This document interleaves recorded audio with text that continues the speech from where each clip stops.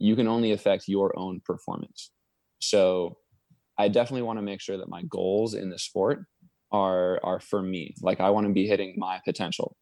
And, obviously I think that if I do that correctly, that I've got a great shot to win competitions, to be the best in the world.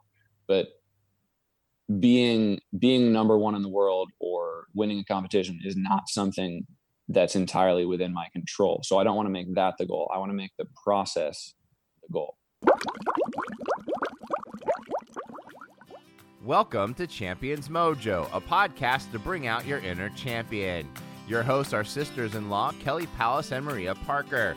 Kelly is a former Division I head swim coach, Olympic trials qualifier, and holds national and world records in masters swimming. Maria holds world records in endurance cycling and won the world's toughest bike race, Race Across America. Both are certified health and life coaches. Our goal is to inspire you through conversations with champions. And now your host, Kelly Pallas. Hello, friends. Welcome to the Champions Mojo podcast. And as usual, I am co-hosting with Maria Parker. Hello, Maria. Good afternoon, Kelly. How are you? Oh, I'm doing great. And I am so thrilled to be welcoming Olympian Josh Pernot to our show today. Josh is an Olympic silver medalist and the current American record holder in the 200-meter breaststroke. He's also a graduate of California, Berkeley. Josh kept getting better in his college career, and that culminated in a gold medal at the NCAAs in the 400 IM in 2016. He followed that up with a win and an American record in the 200-meter breaststroke at the Olympic trials and a silver medal in the 200-meter breaststroke at the 2016 Rio Olympics. Maria, before we bring Josh in, will you tell us a little more about him? Sure, Kelly. Josh has been swimming since he and his mother did mom and me baby swim lessons. Josh is from Santa Maria, California, and graduated from UCal Berkeley with a physics degree. Josh is currently a professional swimmer, sponsored by Adidas, and in 2019 was named a member of the LA Current ISL team. Last year, Josh married his longtime girlfriend, Tiffany Sudharma, in Indonesia in a beautiful wedding that was photographed by People magazine. We'll let Josh tell us the rest. Josh, welcome to Champions Mojo. Thanks for having me on. Yeah, so Josh, let's dive right in, so to speak. And I just because it's the first thing that sticks out in your intro for me, most of our athletes that at your level are sponsored by another swimsuit maker. Tell us a little bit about being with Adidas. I love to know what these other makers are doing. And am I even saying Adidas right? Because we know some people say it differently. So tell us a little bit about Adidas. Adidas is awesome. They've been so cool to work with. They're a very data-driven company. To see them put all those resources into the sport of swimming is really cool. They do so much work with body analysis just to make sure that everything's fitting properly. And racing suits are very, very tight. And you want to have like the correct amount of squeeze at each point on your leg. So they literally just like scan swimmers' bodies with this like big laser machine that creates a 3D model of their body to figure out, all right, exactly how tight does our swimsuit need to be at like each point, like going up the quad and towards the hips. Yeah, they've been so cool to work with. Just really great people, and I mean, making awesome products. As a physics major, you get that better than most people, I guess. Yeah, I guess it's nice to understand it with that knowledge base. And you went. Yeah. I read that you went to their headquarters. Was that fun? It's awesome. We always have a great time when we go out there. And that's in Germany, right? Yeah. Very small town in Germany. It's where Adidas and Puma are both headquartered. They're founded by brothers. Oh, that's cool. I did not know that. Yeah. That's cool. Yeah, interesting fact. Yeah. So a physics degree from Cal Berkeley has got to be a challenging major while you were swimming at such a high level. And what attracted you to physics? Why were you going into physics? What did you hope to do with that degree? To be honest, I didn't really have that much of an idea of what I was actually getting myself into. I I think I was pretty good at school in general in high school, but I didn't really know what I wanted to do in college. I mean, I was mainly going to college to swim, to get better at swimming, to pursue my dream of becoming a professional athlete. So I had taken one community college intro physics course while I was in high school. And I was like, all right, yeah, physics sounds cool. I might as well major in that. Which ended up being an interesting choice, but I'm really glad that I stuck with it. I mean, well, didn't anybody tell you physics is hard? Like maybe you want to pick an easier one?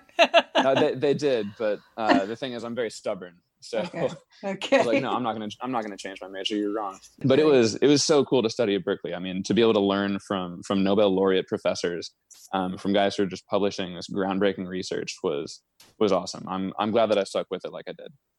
That's great. Yeah, that is really cool. So let's start like what you're up to today, like with the quarantine and the, lack of pool space. Tell us a little bit how your quarantine went. And I know since you're training partners with some people we've recently interviewed, we know you're back in the water, but give us a little update. Yeah, quarantine's been good for the most part. I mean, fortunately, the Bay Area is doing a pretty good job controlling COVID.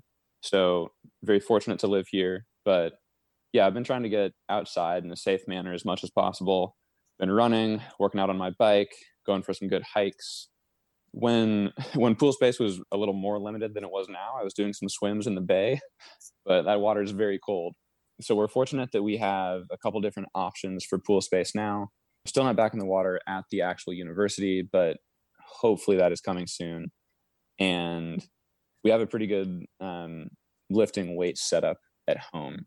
So for training purposes, we're taken care of. We're blessed to have, probably one of the best situations you could find in the world right now.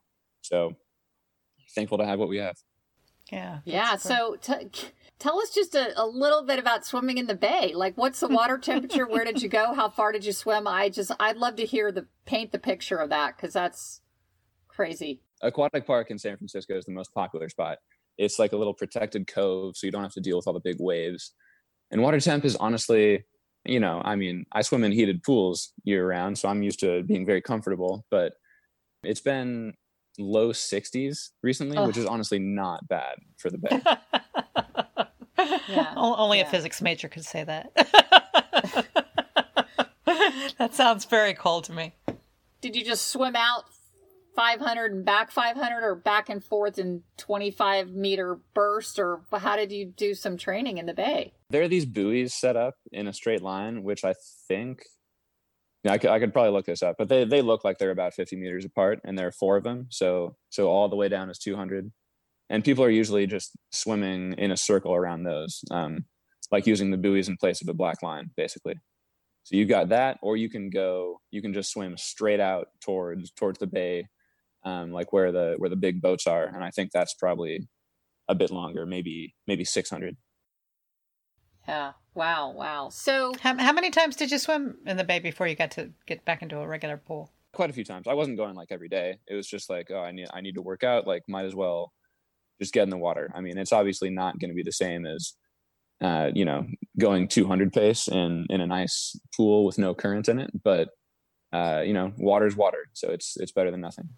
I noticed that you have a lot of interest in, you rock climb and, obviously you're cycling and hiking and running. Was that kind of a nice change to have all the time to keep your aerobic fitness up doing other things, or was it frustrating? I mean, I like all those activities you mentioned, but not being able to like work out and specifically get better at the one thing that it is my job to be good at was very frustrating. That being said, I'm very fortunate to live in an area where, there's no shortage of different cross training that I was able to do during that time. So yeah, I mean, been on my bike a bunch, hiking, going up and down the hills. So it's a good situation overall. What's it like achieving your dream? We've heard you talk about it, becoming a professional athlete. Awesome. I mean, it's great. I'm very fortunate to be able to do, what I've always wanted to do for a living. It's super cool. That being said, once you achieve a big goal, I'm sure you've talked to people who've said this before, you gotta you got to reset it and go higher. So, that's what I dealt with shortly after graduating college. And like, all right, well, I did it. Now I need something else to go chase and go do. Tell us about that time. Yeah, I mean, it was a interesting transition to make. I'm fortunate that I've had people like Tom, Nathan, Natalie, who had gone through that process years before me to kind of guide me through it, as well as Coach Dave Durden.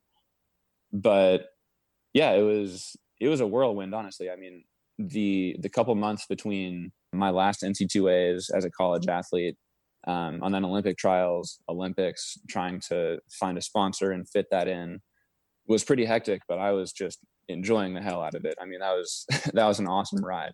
Now, for the last couple of years, things have settled down. I'm in the rhythm of, what does it mean to be a professional swimmer? How do I do this? What's the day-to-day like? So yeah, I'm definitely into more of a rhythm where my new goals now are clear and I can pursue those confidently. The Olympic postponement, one of the things that we have swimming listeners and non-swimming listeners, but we like to kind of get the 30,000 foot view of handling disappointment, handling traumatic things, how, these champions like you deal with obstacles. So obviously I don't know a swimmer that wasn't disappointed by the abrupt end of the swimming season. And I know you probably had some pro swim series on your calendar, and certainly the Olympic trials, which would have concluded last week. Mm-hmm. How did you handle the Olympic postponement? Give us some thoughts that went through your Olympian brain. All of us on the Cal Pro team were really disappointed when it happened. I mean, we were pretty down, which obviously in hindsight seems very foolish. This was obviously the right call. I mean, can you imagine, like, if the Olympics started in 3 weeks, like what a disaster. Even if there weren't massive boycotts from countries just not sending athletes, I mean, it would have been such a tainted games. So many people haven't been able to train for the several months just leading up to it. So yeah, obviously the right call to postpone. But like I said, we were feeling pretty down about it. It's only a once every 4 years thing. So you work for so long, it makes it harder to deal with unexpected road bumps when it's only once every 4 years. So we took a little bit of time just away from training, away from the pool, obviously, because they were all closed. I'd say for about a week, maybe week and a half for me, of just kind of decompressing off that. And then we got back to it. We hit it pretty hard. I was running up and down the hills a bunch, biking a ton, doing a ton of push-ups just in my bedroom, because we were obviously in a really, really good spot with training. I mean, it's the Olympic year. Like, we were firing on all cylinders. So we didn't want to necessarily reset off of that. Like I said, we only took about a week and a half where we weren't really training super hard. So that's not going to have a huge detraining effect. So we didn't want to reset and start over. We wanted to carry that momentum into what is now a 15 or 16 month long season, which should be viewed as an opportunity. Normally in swimming, your season is 12 months long. If you look at it as like you only care about the one long course competition in the summer, or you've got like a 4-month short course season plus an 8-month long course season, something like that. So if there's now a 16-month season, there's a lot you can do with that. There's a lot of progress you can make. There's a different season plan you can approach.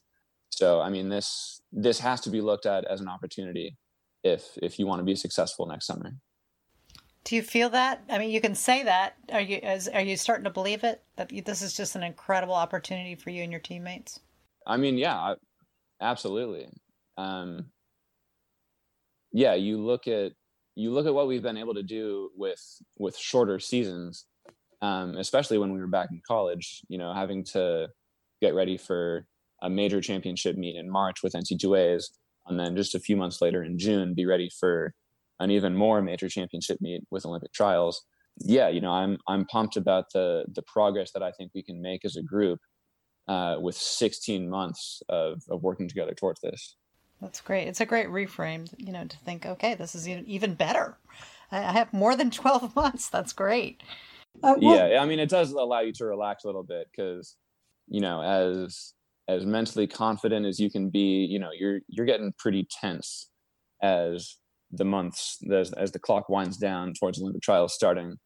So it is a little bit more relaxed now. Like, okay, I have time.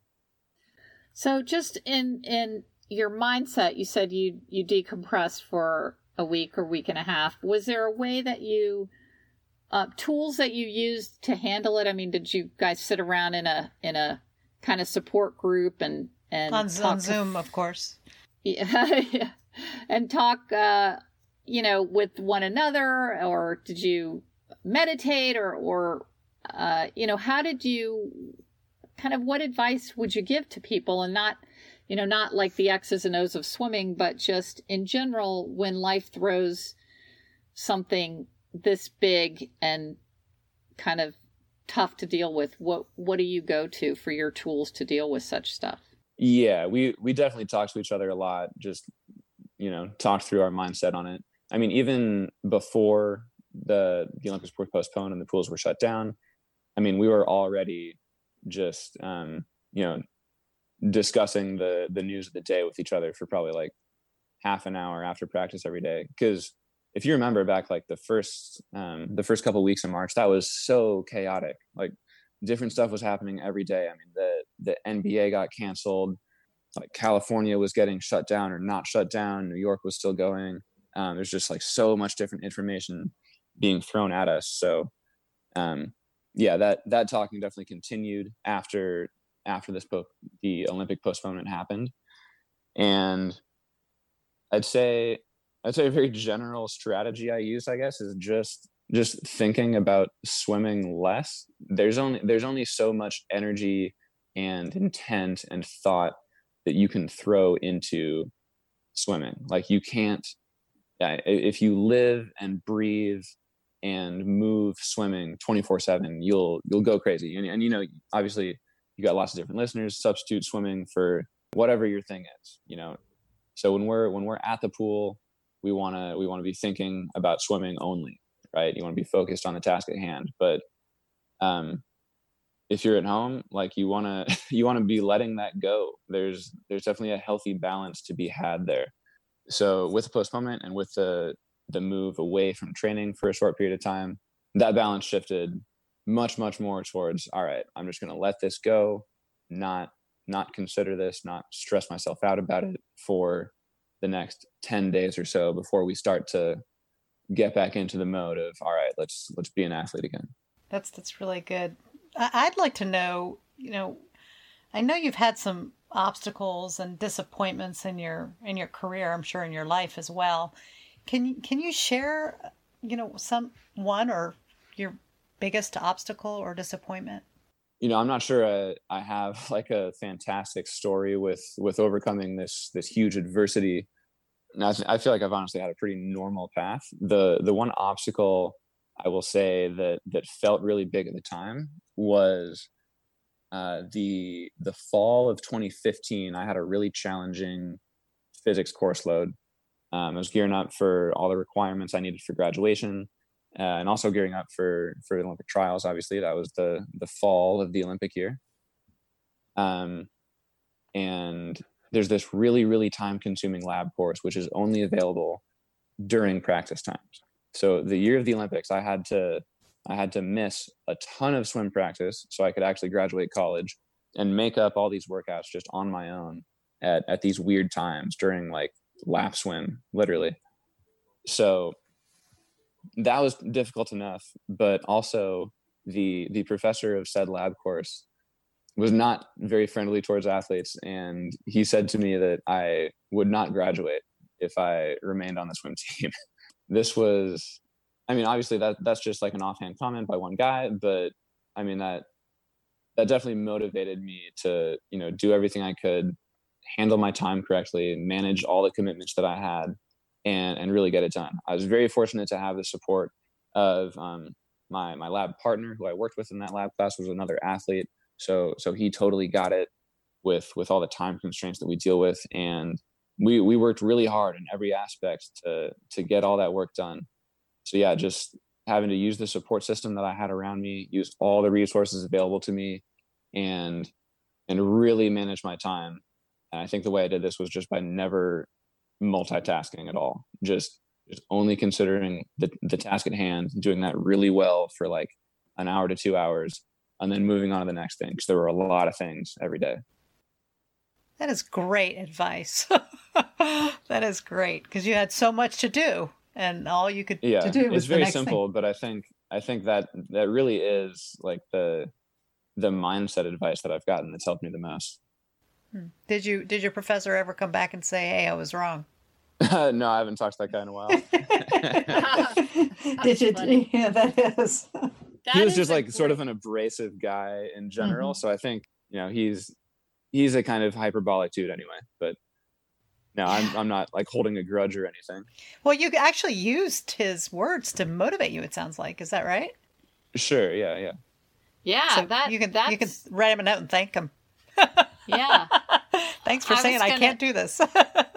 I was going to ask you if you said at the top of the show that you're very stubborn. This ties great into the next question. So when he said that to you, I don't know if it was stubbornness or what traits would you say, besides stubbornness or maybe just being challenged, have made you successful, Josh? Like what is the Josh Pernot secret sauce that you use to achieve all these great things? Yeah, I mean, I guess a healthy level of stubbornness has got to be a part of it. I'd say the one thing that I think has really helped me out in that regard is being internally motivated. And I've been coached on this from a very young age, which I'm very thankful for. So swimming is a sport where, it is a team sport, but you pretty much control your whole outcome, right? I mean, as much work and focus as you put into it, like you control what you get out of it. That being said, you cannot control what your opponents do, right? It's not a sport like if I'm on the pitcher's mound and I'm just slinging nasty curveballs, I can affect how good my opponents perform that day, right? But I can't do that in swimming. You can't go under the landline and like pull someone back, right? You can only affect your own performance. So I definitely want to make sure that my goals in the sport are for me. Like I want to be hitting my potential. And, obviously I think that if I do that correctly, that I've got a great shot to win competitions, to be the best in the world. But being number one in the world or winning a competition is not something that's entirely within my control. So I don't want to make that the goal. I want to make the process the goal. Wow. So I think that's got to be the mindset that I go through the sport with. I really like that. I really like that too. So, sort of an extension of that, you mentioned that you have to just set your goals and your process. And earlier you mentioned that you just try to do the next right thing or the next thing, and you try not to multitask. Does that mean that you have your goals are just, the next thing too, or do you have sort of a longer goal set? Like, would you be able to tell somebody the planned arch of your life? Or do you just like, okay, I got 6 months, this next 6 months, I'm doing this? I don't know about my whole life, but yeah, no, I think it's always healthy to have a longer term goal and then short term goals, which are stepping stones up to that. That's a very basic tenet of goal setting, and it's one that I try to follow. Yeah, I guess what I'm asking is, how long is your longest term goal? A couple of years at most. I mean, beyond that, I just don't think that I have the ability to predict that far ahead, what my life or even the world is going to look like. So I don't bother trying to, but yeah, like maybe year or two in advance. That's good. Yeah. And who knows? I mean, that's just like, who would have predicted this month? ordered a new planner, and I looked, it goes through the end of next June, and I'm like, God, what is the end of next June going to look like? Yeah, it's been such a weird year. Yeah, I don't want to spend a lot of time and effort like meticulously planning these things out, and then stuff happens that's out of my control that just messes it all up. Like, I'm gonna have to create a new plan once I get there anyway. So I might as well wait on that. Your modus operandi is to plan things you can control, and then just go and do what you plan to do. I think that's good advice in general. Yeah. Josh, do you have any kind of more than just your, these things that are unique to your character or unique to your success? Do you have any habits or rituals, routines that you do on a daily basis that just kind of, whatever, you make your bed every morning, or you drink a smoothie every day, or you like some things that are a routine for you? Let's see, every day, I'd say, I don't know, I make coffee in the morning, just like millions of other people do. As far as, I guess we're talking about like sports habits, I like to, I don't do this every day, perhaps I should, but I like to do sort of a debrief after each workout. So I like to go into each workout with a list of 1 to 3 things that I'm going to work on for that day. And then after practice, I like to come home and say, all right, how did I do on this? Like, what was I feeling? Let's compare this to, how well was I doing this thing on like the best performance in my career? Let's watch video on that. Let's look at the notes that I had written from that day. Compare, how did this feel? Was I doing this properly? No. Okay. Well, let's create the list for the next workout based on that. I guess that would be a ritual that I think is helpful. Oh, that's a great one. That is. And I read or heard you say that breaststroke, which is, of course, the stroke that you've had so much success in, is as a slower stroke. And it sounded like it was a challenge for you that you enjoyed to figure out how you can make this, very technical sort of slower of the strokes faster. Is that part of the, as a guy who's interested in physics and who's obviously very analytical, is that part of the fun of it for you? Yeah, for sure. That's the challenge. That's what makes swimming hard. Yeah. So yeah, that ritual is not something that takes a huge amount of time. That's literally 10 to 15 minutes after workout. So that's something that I like to do just to kind of help me think about the sport correctly, I think. How do you apply what you've learned as an incredibly successful swimmer and champion swimmer to other parts of your life? I think there's something to be said about just the process of learning to be better at something, the process of improvement. So that's really what you're chasing at workout every day is improvement. That skill that you've picked up over, how long have I been swimming? Probably close to 20 years now. The process of just getting better at a skill, I'd say, is applicable to literally every aspect of life. So I think just the way you look at feedback, I guess, like wanting it's very counterintuitive, right? Like if you're going to get better at something, you need to know what you're doing wrong so you can fix it. But typically as humans, we don't want to hear that, right? Like you want to hear that you're doing a good job at something. So it's counterintuitive, but if you do it for long enough, you want to seek out the info on what you're doing wrong. Like that's what you start to crave instead of, hey, you did a great job on this. Oh, that's a jewel. I love that piece of advice. And can you apply that to things like your relationships, cooking, how you drive a car? Can you apply that to everything? I don't want to say everything. I don't think everything deserves that level of analytics, but yeah, stuff that is like healthy to be analytical about. Sure. What wouldn't be healthy to be analytical about? You mentioned relationships. Yeah. Maybe not that. Yeah, my husband loves physics too. That's why I'm loving talking to you, and he's very analytical about our relationship. So I was just wondering if, I don't know if it has anything to do with physics, but, I was just wondering if, his mind works like your mind, and, he likes to step back and say, okay, what went well, what went wrong. He can be very, just very, I guess, analytical. I don't want to say cold, but, he doesn't get as emotional as I do. Right. Yeah. No, I think that's me too, sometimes to my detriment. So I try to turn that mode off when it needs to be off. Okay.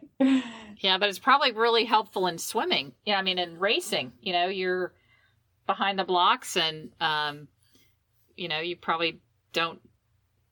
Oh, too much emotion can be kind of bad. So let's put you in the Olympic final in 2016 and talk about your mindset. You're out there. You could win the gold. You could win the no finish. But you ended up with the silver, which is awesome.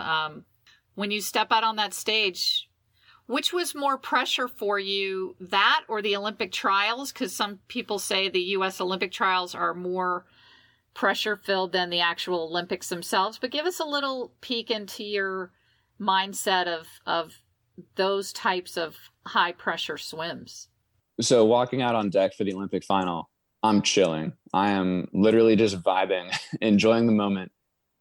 This was a case of me not really resetting my goals, and I think it was actually beneficial. So, kids, don't do this. You should reset your goals. But this helped me to just swim with zero pressure, because after Olympic trials, the experience of going, I mean, we were home for like maybe 4 or 5 days, and then we went straight to Olympic training camp and then to the games. That month was just a whirlwind, because my ultimate goal in sports up until that point was just be an Olympian. And then at trials, I did it. So I was like, cool, this is awesome. Now I get to just enjoy this. And I really didn't go into it with, a solid goal of like, oh, I'm going to go out there and win a gold medal. Because like I said, that's an outcome goal. That's not a process goal. So I was like, yeah, I'm gonna do the best I can, but this is such an incredible experience. I'm gonna enjoy the absolute hell out of this, and I definitely did. I've said this in interviews before, but when I walked out on deck for the final in Rio, I was in a early-ish lane to get announced, so I had the opportunity to step out there, just take a few breaths, calm myself down, look around the arena, appreciate the moment, and then while everyone else was getting announced, then do my warm-up process, get ready, and step up on the blocks. My experience at Olympic trials was the exact opposite of that. That was the most nervous I have ever felt for a competition. And that level of nervousness did not subside for the entire week from my arrival in Omaha before the meet started to me touching the wall at the end of that 200 breaststroke final. Just horrible. I mean, it's such high stakes, right? Like you win, you get a spot on the Olympic team. You don't, you have to wait. I guess now it's 5 years instead of 4. You have to wait 5 years for your next shot at that. Like that's horrible to try to think about and deal with. And like, you got to put that away somehow before the biggest race of your life. Like that's so hard.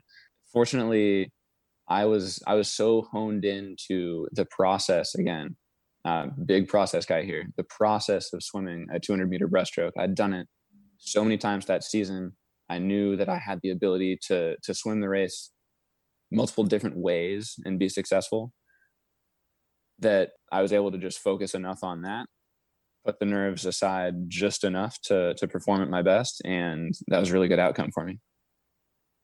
Wow, that just mesmerized me. It was palpable, your nervousness at trials. And it's the any athlete or anybody who gives speeches or does anything that's scary, even going to your local 5K road race, you pull into the parking lot and the butterflies just start flying in your stomach. And I can imagine you having that for the entire time of being at the trials until you made the team. But I want to dig a little deeper on your thoughts on, so at trials, you are totally outcome oriented because you got to get top 2 or you're not going to make your goal of being an Olympian. And then at the actual Olympics, you're just like soaking it in. You're enjoying the process. You're not really thinking, hey, I've got to get on the podium. So how do you reconcile that now as the best approach to a top performance? I wouldn't say that I was completely outcome oriented at trials. I would still say that was process focused. Obviously, the outcome goals, and even at the Olympics too, like that's in your mind. Obviously, like that's a very tangible thing. You're literally looking when you're standing on the starting blocks. You're looking at the opposite end of the pool. That's where the podium is. Like you know that's there, but that doesn't change how you approach like the actual 4 laps of the race, like the process of doing it. That doesn't mean that you're thinking the whole time, okay, I got to win or get second. Like, no, I'm thinking about the process of it and how to do it. Like I was using the information from my prelim swim and my semifinal swim. It's like, all right, 2:08:41 in semifinals. I need to be at least half a second faster, or I've got no shot at this. That half a second has got to come from the last 75 of the race. Like I knew exactly how I wanted to approach it at trials in the final. That's the most perfectly I've ever done it. I'm like, all right, this is how I'm going to go through the race. Like this is where I'm going to like conserve energy. This is where I'm going to put energy and speed into it. This is what I want to happen with, this outcome being my time. Trials is the most accurately I've ever done that in my life. So not to push back too hard, but I would say that was still a process oriented mindset in that race. Yeah, no, that's a great clarification. Yeah. That clarifies it for me, because I'm just assuming you're outcome oriented because it's trials, but so it's process, which is an awesome take home. Yeah, and I guess that's like, it's not to say that you're not thinking about outcome or you're not desiring the outcome, because obviously you are. I think the point is that you're never going to be able to like shake outcome from your mind entirely. So by focusing on process, you're going to have at least a healthy balance of the two. How granular is the process? You've described just being so nervous, and then you step up. This is Olympic trials we're talking about. You step up on the block, and then you go into process. And what you have to do. You describe the times you need and the effort. But is it down to each stroke? Each stroke, are you thinking about as you're moving along? What is exactly going through your mind? I'm going to give a very general answer here. I'm sorry. It totally depends on how dialed in you are and just what you're feeling leading up. I mean, there's so many things that you got to think about in swimming. Just biomechanically, technique wise. So it totally depends on, what's automatic for you, I guess, like what's automatic and what you have to think about to make it go right. Cause those things just shift so much. Yeah. Yeah. And, like you said, you knew from semis to finals, you needed to drop a half second and you want to do that in the last 75. So that's pretty detailed there. Well, gosh, what great answers. I don't want us to run over our limit of time here, but I want to ask, before the very last question, what advice would you give to a young swimmer out there that wants to be an Olympian? What would you, just a general piece of advice? This is very general, and I'm sure they've probably heard this before, but working hard is like the baseline. Basically, everyone who wants to be good is going to work hard. But there's a difference between, I guess, trying hard and working hard. So trying hard is just effort. Like you go to practice, you're getting your heart rate up, you're like exerting your muscles, you're trying hard. Working hard involves a lot more than that. That's improving technique. That's thinking about what you can do outside of practice time to make yourself better. That's nutrition. It's hydration. It's so many other things than just showing up to the workout, the thing that everyone does, and exerting your muscles, the other thing that everyone does. So if you want to kind of separate yourself from the pack, just the act of trying hard is not going to be enough. Good answer. That is such a good answer. Yeah, I hope you're listening out there, kids. Well, I'm applying this to my own life. I mean, you're right. It's the whole package, is all the stuff that you do. I think other people have told us that before, but the way you said it really just struck a chord. Very good. Thank you.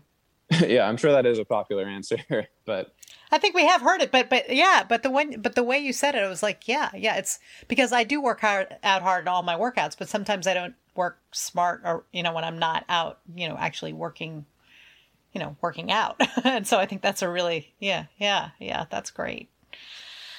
Well, okay. Our last question for you is there something that we haven't covered that you'd like to say? Anything else that you'd like to tell us? I don't think there is. I think we hit it. Awesome. Well, we do have a little speed round, as we call it, or our sprinter round of just fun questions. And are you ready for just a little fun that'll help our listeners get to know you better? I'm ready. Take your mark. All right. Cat or dog? Dog. Red or blue? Blue. Milk chocolate or dark chocolate? Dark. Kickboard or no kickboard? No board. Mountains or beach? Mountains. Football or baseball? Football. iPhone or Android? iPhone. Coffee or tea? Coffee. Morning person or night owl? Morning for sure. Okay, we've modified this last one. Boxers or briefs or boxer briefs? Boxer briefs. There you go. Okay. Good addition. Yeah. Maria. Okay, I've got these are little short answer questions. What's your favorite color, Josh? Blue. Okay, favorite pizza topping? Let's go pepperoni, the classic. Okay. Favorite vegetable? Bok choy. Pak choi. Oh, great answer. Wow, we've never heard that one. Never Going heard for the that deep one. cut. Right. Your favorite swim complex that you've swum in the U.S.? In the U.S.? Yeah. It's got to be Omaha. Something on your pre-race playlist, or do you have a pre-race playlist? Yeah, the story so far. They're a punk band from the Bay Area. Okay. What's your shoe size? 10. Siblings? Do you have any siblings? I do not. What's your favorite Star Wars character? Yoda. Yay! Yoda! I've been waiting for someone to say Yoda. Has no one said that? No one. Really? I feel like No. somebody said Yoda. No. You're the first one, Josh. Thank you. It's unbelievable, but It's you're welcome. unbelievable. Yeah. Okay. Sorry. I had to get excited. Can you cook? Yes. Okay. What's your favorite thing to cook, or what's something you cooked lately? I've been cooking a lot of Italian lately. Oh, cool. Good What stuff. word? This is the last one. What word comes to mind most when you dive in the water? To be honest, I'm not really thinking about words at that point. Is there a feeling or a color or An emotion? An emotion? I'm just thinking about swimming in general. Okay. All right. Okay. Very good. Yeah. Awesome. Josh, this was such a pleasure. You Really, had such really. great answers. Loved it. I loved Yeah. it. Really, Yeah, really thank you enjoyed guys. it. This is fun to talk about. Yeah, Good. we're gonna be wishing you all the best and cheering for you, and just really, really thank you for being on the show. Thanks so much, Josh. All right, take care. All right, you too. Bye-bye. Takeaways. We've heard from you that your favorite section of our podcast is the takeaways. Thank you so much for that feedback. But before we get to the takeaways today, we wanted to ask you if you would please give us a 5-star review. That way, more people will be able to find our podcast. Also, if you could subscribe on iTunes or Stitcher or Spotify, you'll never miss a podcast episode if you subscribe. And please share our podcast with your friends. And now, the takeaways. So, Maria, what a fantastic interview. There was so much there. Yeah, we were just chatting between the interview and this recording, and I love talking to him because he, as I mentioned during the show, he reminded me of my husband. The analytical side, but also just sort of the kindness in it. It's not. Some people are very analytical, are not, as warm and sweet.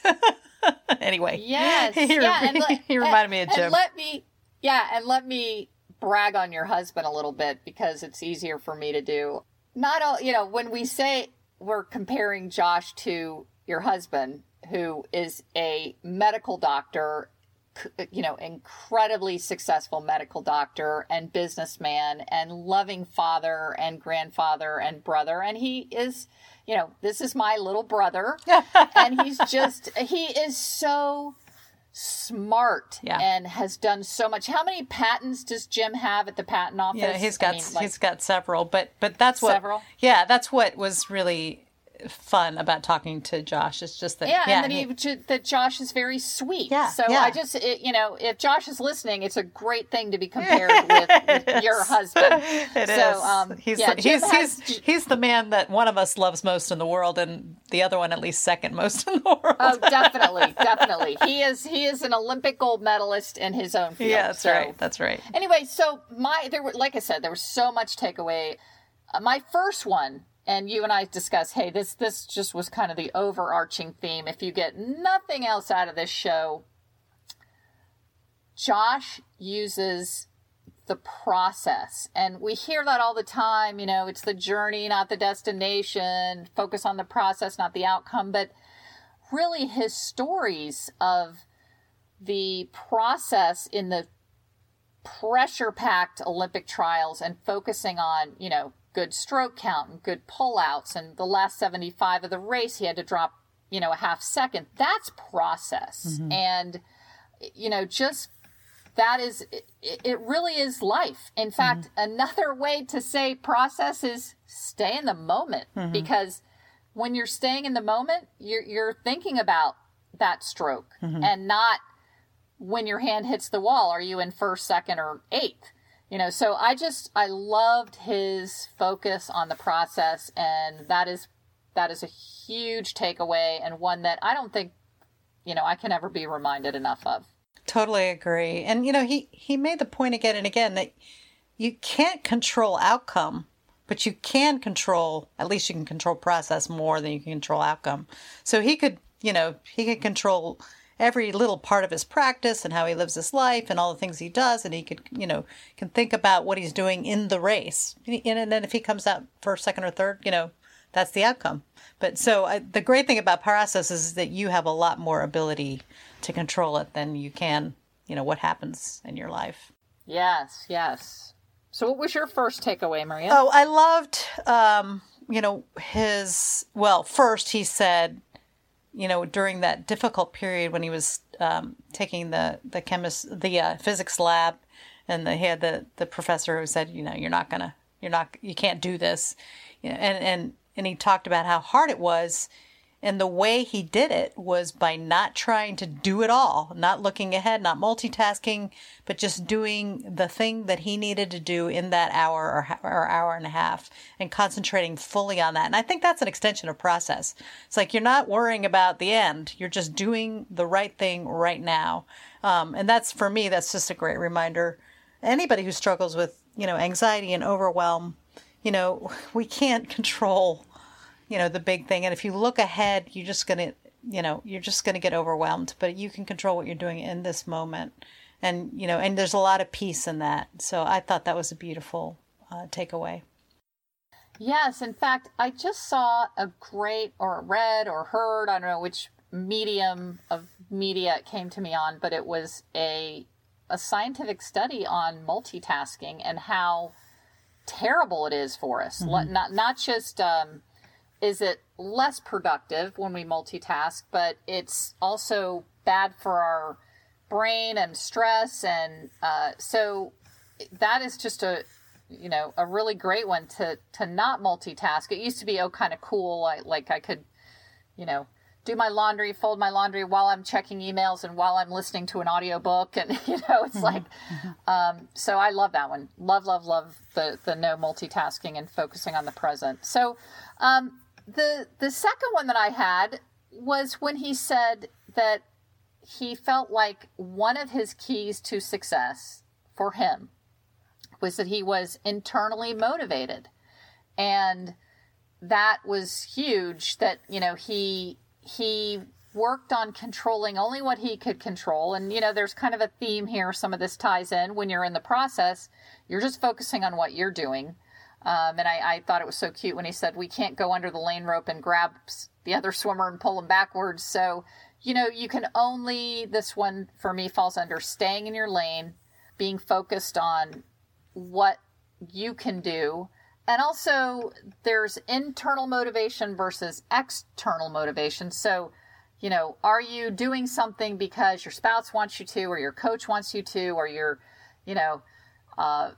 the culture thinks it's cool, but if you're doing it for someone else, then that is not the best way to success. Then if you are really just highly motivated because you enjoy what you're doing and you feel in flow with it, and it's something that, has value to you, then I think that's a big part of being internally motivated. And it sounds like that's what Josh does. Yeah.